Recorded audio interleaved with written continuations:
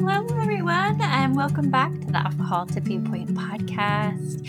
I'm your host, Deb Maester, registered nurse, health coach, and alcohol-free badass. And today I'm actually doing a replay of an old episode I did with my friend Megan O'Loughlin, who is a counselor and a mindfulness teacher.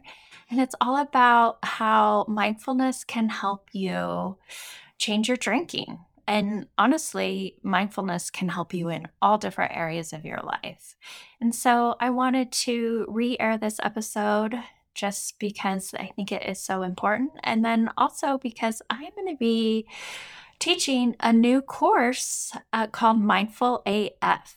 And that's my play on the AF word, as in mindful as fuck and mindful alcohol free. I have been teaching this course, this version, to the healthcare workers and nurses at the hospital that I work at. And we got this program for the hospital because, of course, we have a lot of burnout and a lot of stress and anxiety within our workforce. And so we have found that mindfulness and these concepts of mindfulness are just so helpful just to help you navigate life better, have less anxiety, have more resilience, and just handle the shitstorm that life can be sometimes, right? And so I just wanted to invite you to the course. It's called Mindful AF, like I said, and you can find it on my website, alcoholtippingpoint.com/mindfulAF. I'd love to have you join. It's going to be an 8-week course that is starting in November. Everything's going to be recorded, so if you can't do the sessions, that's okay. And I think you will just find it really helpful, especially during the holiday season. Also, there is an early bird discount. So if you register by October 17th, you get reduced pricing on the course. So that's really awesome. So check that out and listen to this episode replay on mindfulness. Today we have Megan O'Loughlin again, who is a counselor extraordinaire, and she's also a mindfulness teacher. So thank you, Megan, for coming on again. Thank you. It's great to be back. And yeah, you've been doing this for a while now. Time flies, huh? If time flies when you're having fun. Yes. Yeah, so I wanted to have you back on again to talk specifically about mindfulness and how that can be useful when you're quitting drinking. So, and you had mentioned in the podcast episode we first did that when you started practicing mindfulness as well, that kind of led you to reconsider your own drinking habits. So kind of remind us your journey with mindfulness and drinking. Yeah, I started practicing mindfulness a long time ago. Because it's been like 20 years. Wow. Again, time flies. What's happening? And what mindfulness can really help with is that we become more aware of ourselves and our surroundings and our responses to things that happen. So it seemed kind of inevitable that when I started being more mindful, I was recognizing that I was often drinking as a way to, kind of the usual stuff, like to feel better, to escape, difficult situations, to feel more comfortable in social situations, things like that.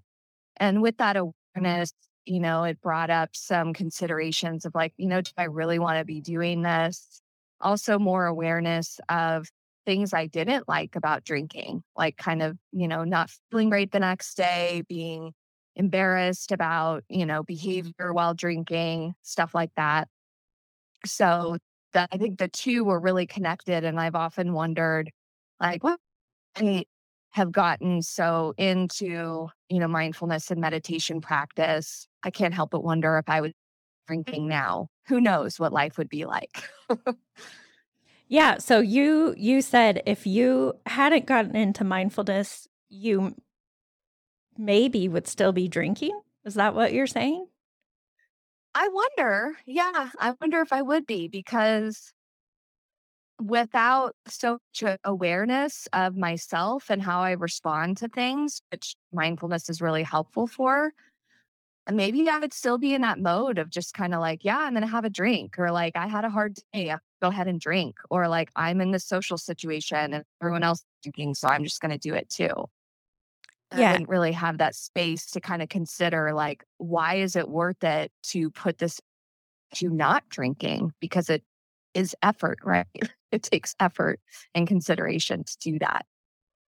Yeah. And it takes awareness. And that's what mindfulness can bring. Totally. Yeah. So what do you consider mindfulness? Yeah, I that's such a good question, because it's a big buzzword right now, right? It's kind of all over the place. And Mhm. sometimes people think that mindfulness means, feeling relaxed or sitting in a quiet room, meditating, like that kind of thing.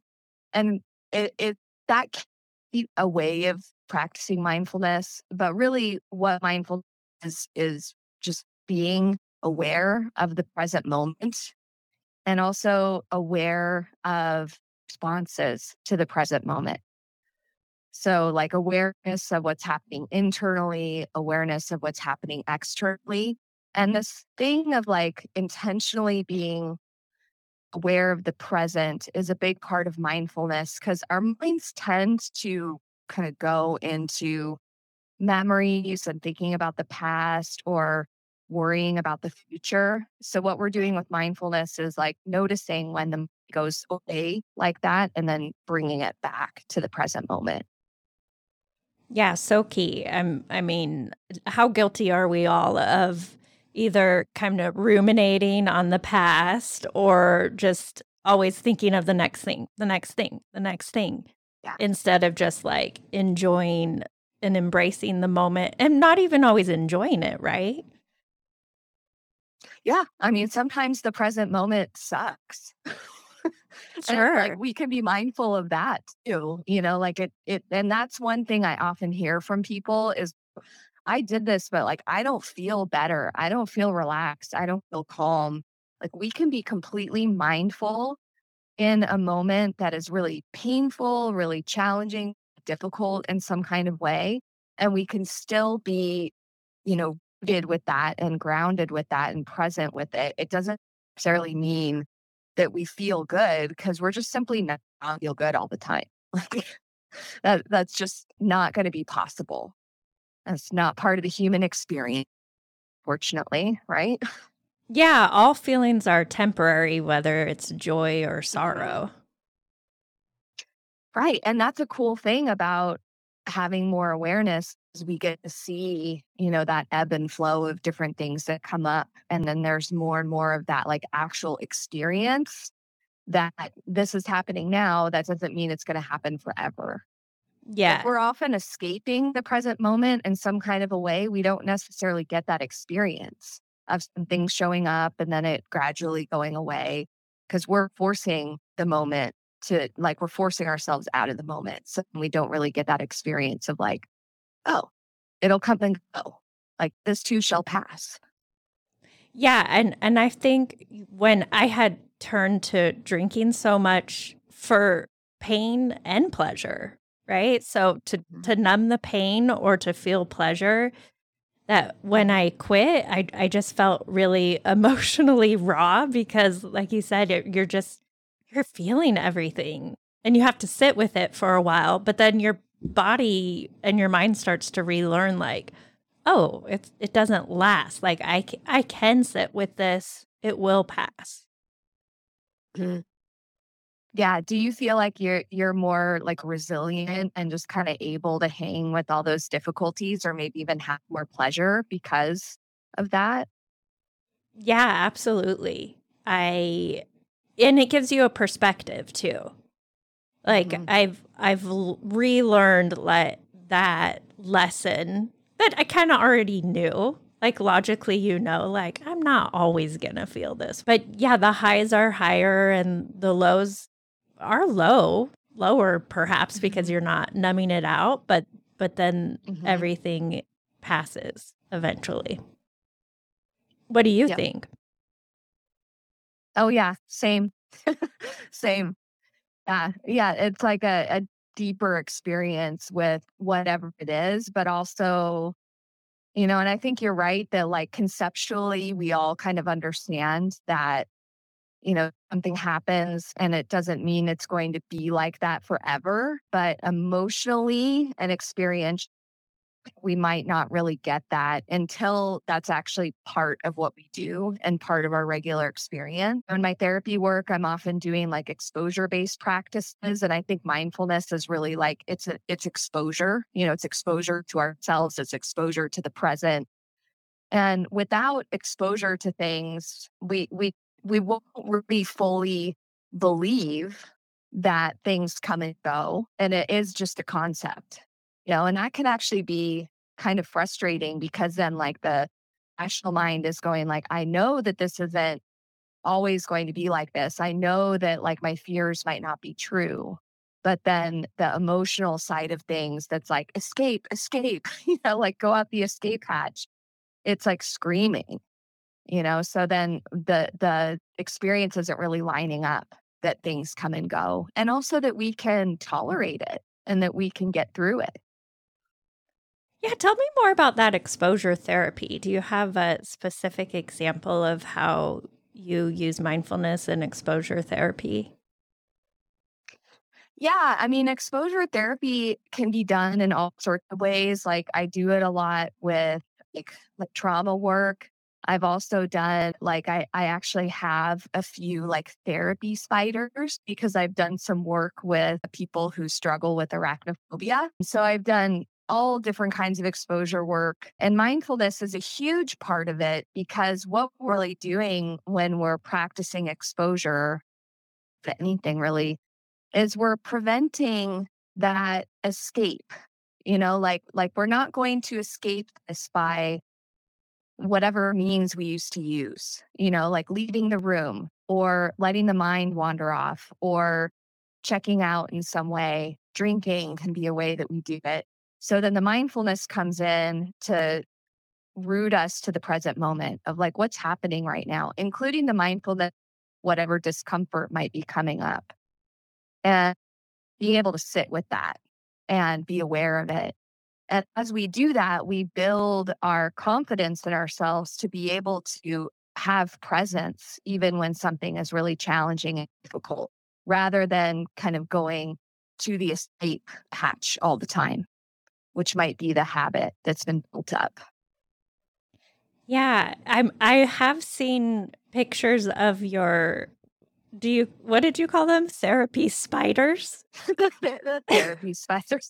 At this point, they're like pets because I'm not doing that anymore because everything I do is over Zoom now. So I just don't think it would have the same effect of like, check this out, like over the screen. But yeah, they just kind of live in the corner of my house now. And they're tarantulas.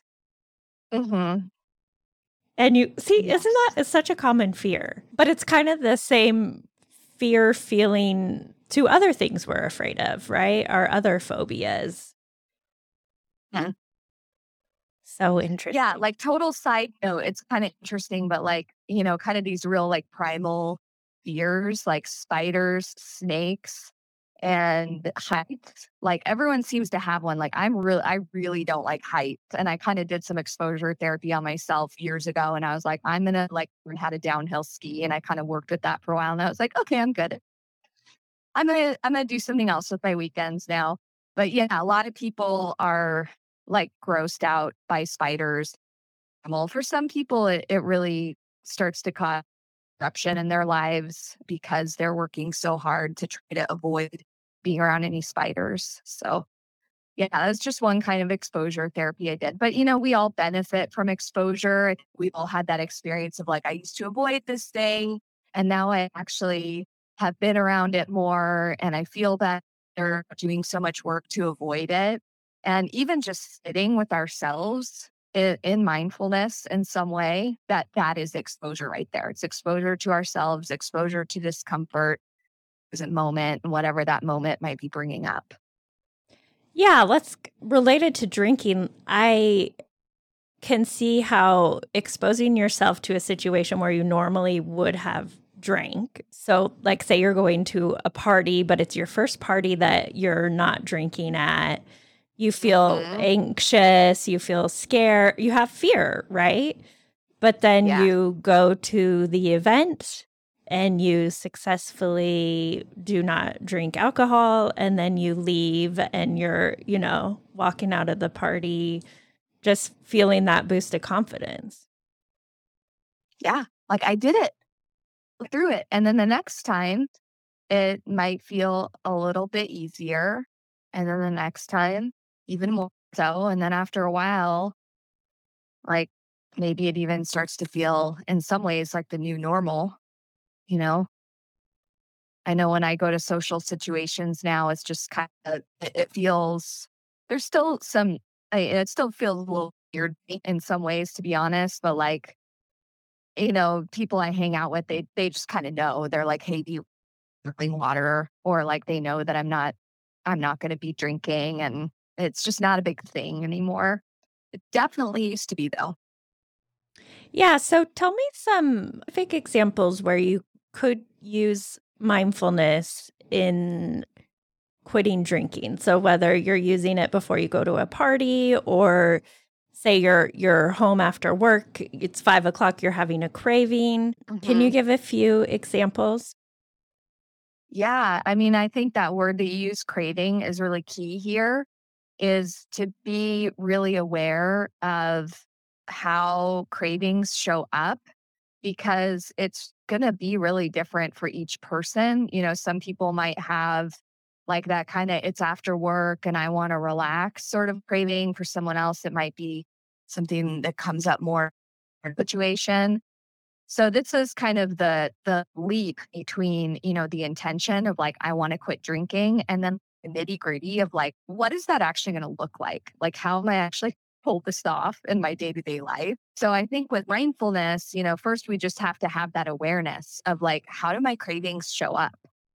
Is it like a feeling in my body, like which maybe means that drinking is associated with like an emotion of some kind, like I feel sad and then I want to drink, or I feel like tired and worn out and I want to drink, I feel nervous and I want to drink.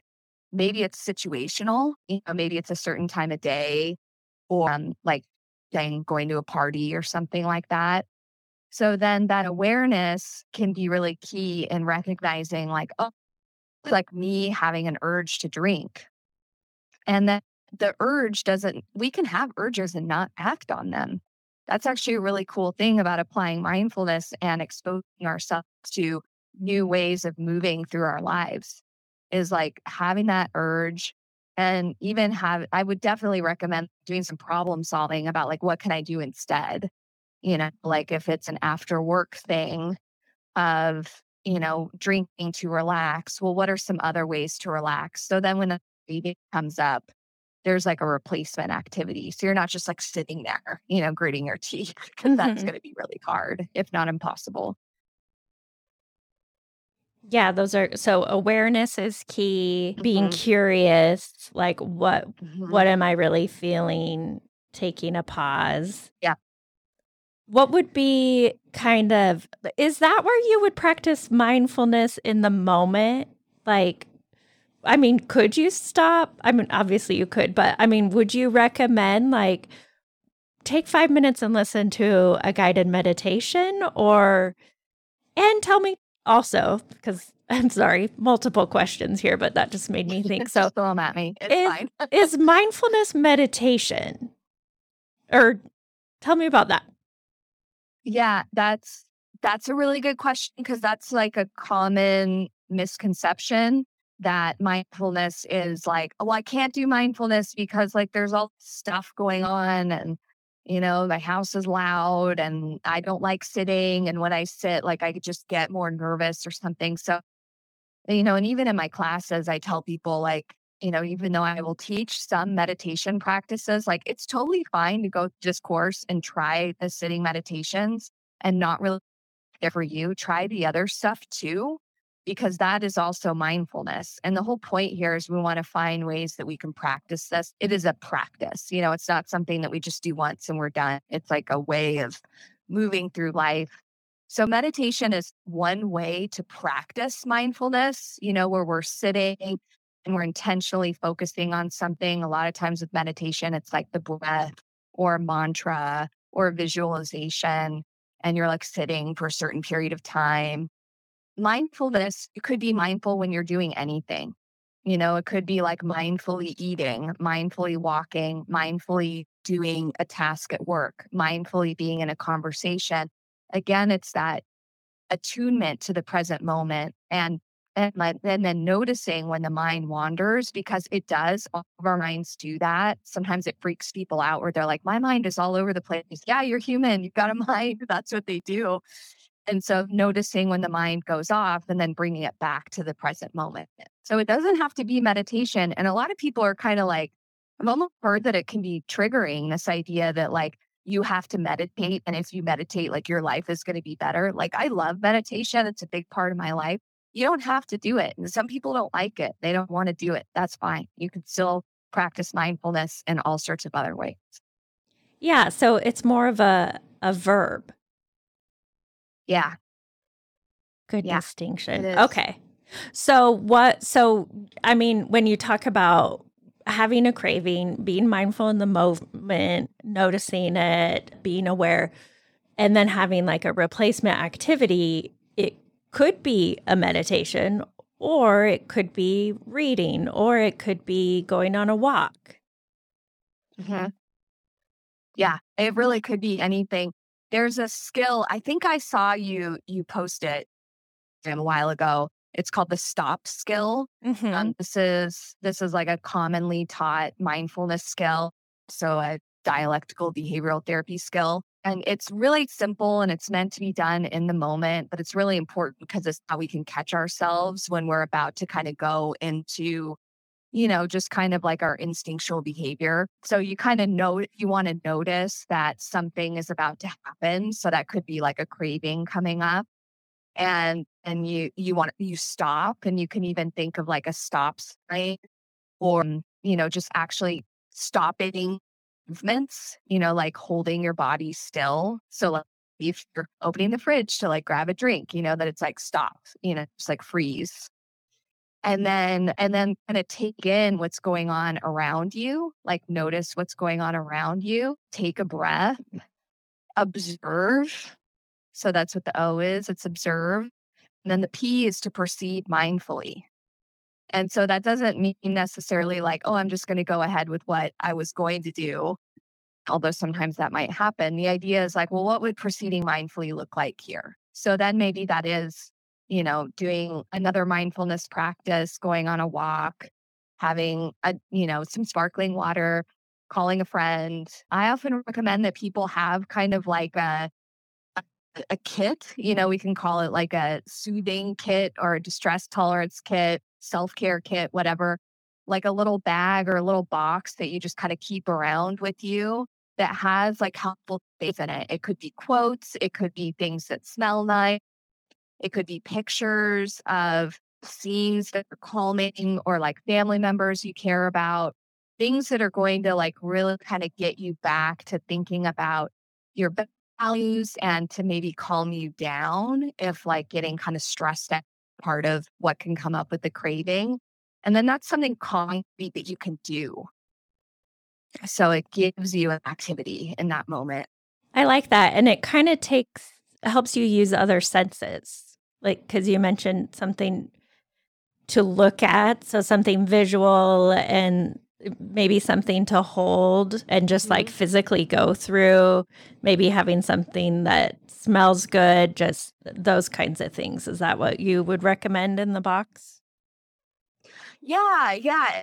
Tuning into our sensory experiences is a big part of being mindful, because when we notice our senses, we're noticing the information of the present moment. So then we're getting out of the head, we're getting out of all the thoughts. And sometimes cravings are really about thoughts, habits, right?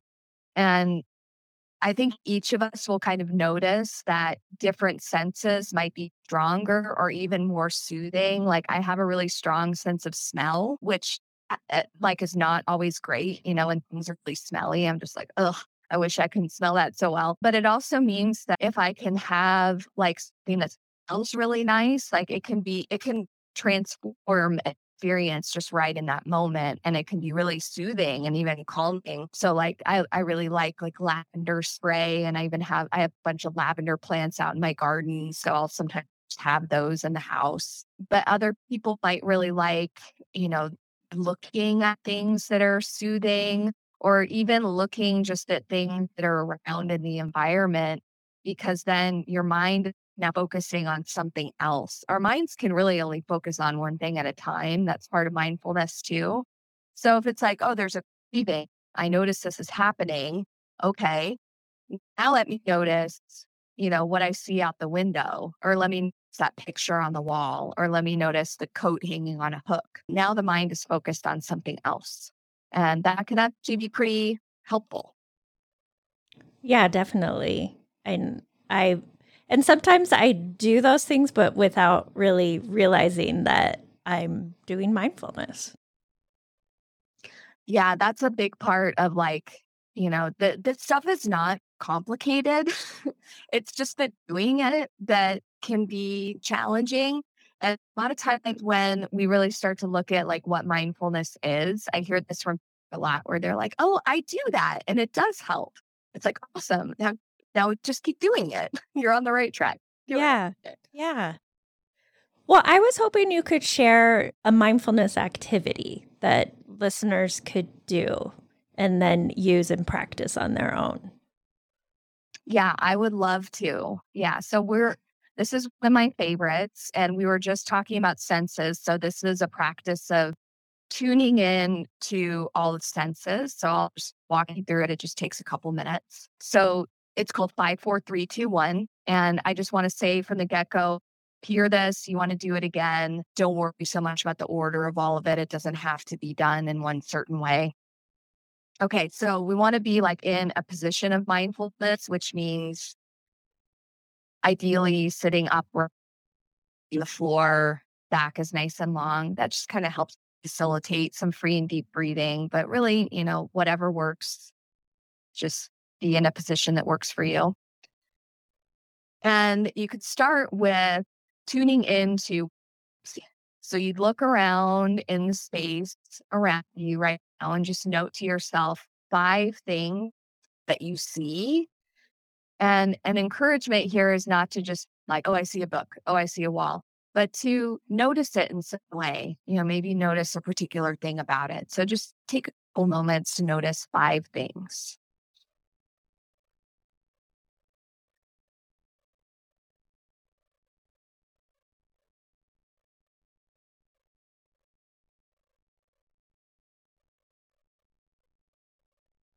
Okay. And now we're going to go to 4 things that you can feel. So with this, we're using the sense of touch, and you can reach out and actually make contact with things that are around you. That could be like, your clothes, that could be surfaces around you. And when you reach out to feel that, notice what they feel like. What is the texture like? Is it warm? Is it cool? Is it hard? Is it soft? Just notice what each thing feels like and note that to yourself.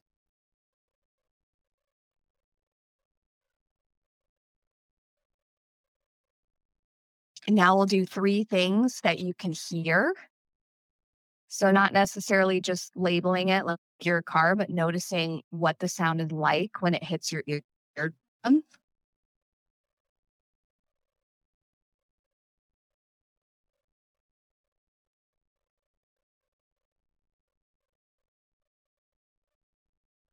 All right. So now we'll do 2 things you can smell.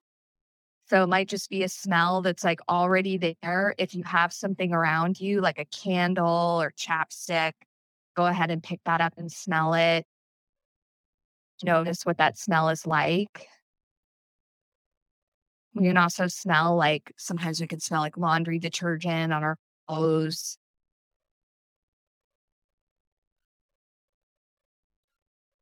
And then the last one is taste.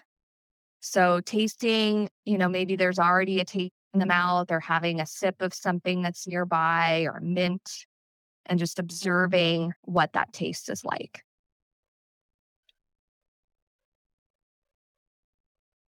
And now we've noticed all of the senses, which means connecting with how the self is experiencing, the space that you're in the present moment.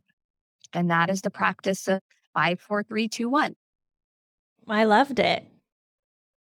I just feel like I made I don't know, you do feel that peace, like, oh, because I wasn't thinking of anything else. Yeah. I like that break.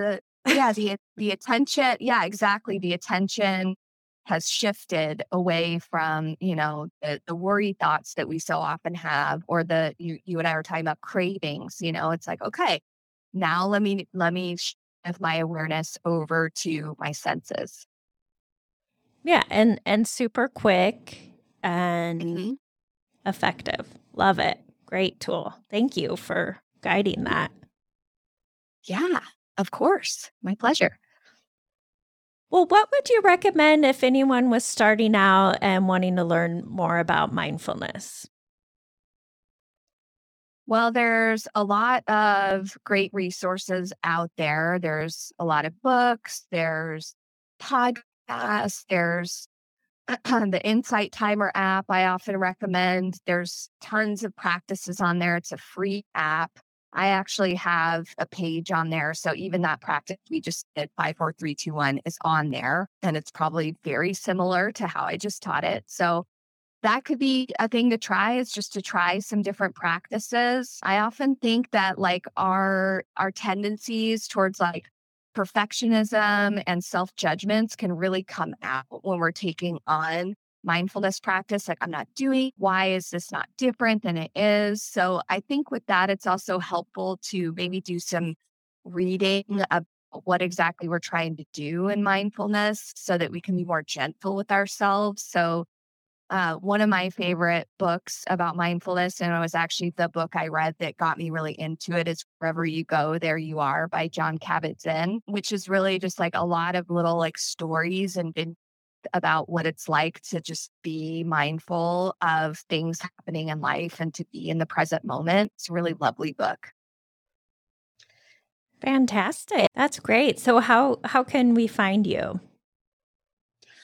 You can find me on my website, which is wholeheartpnw.com. So Whole Heart and the PNW, like Pacific Northwest.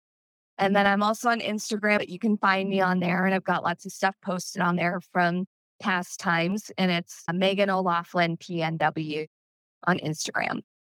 That's great. Thank you so much, Megan. I really enjoyed this.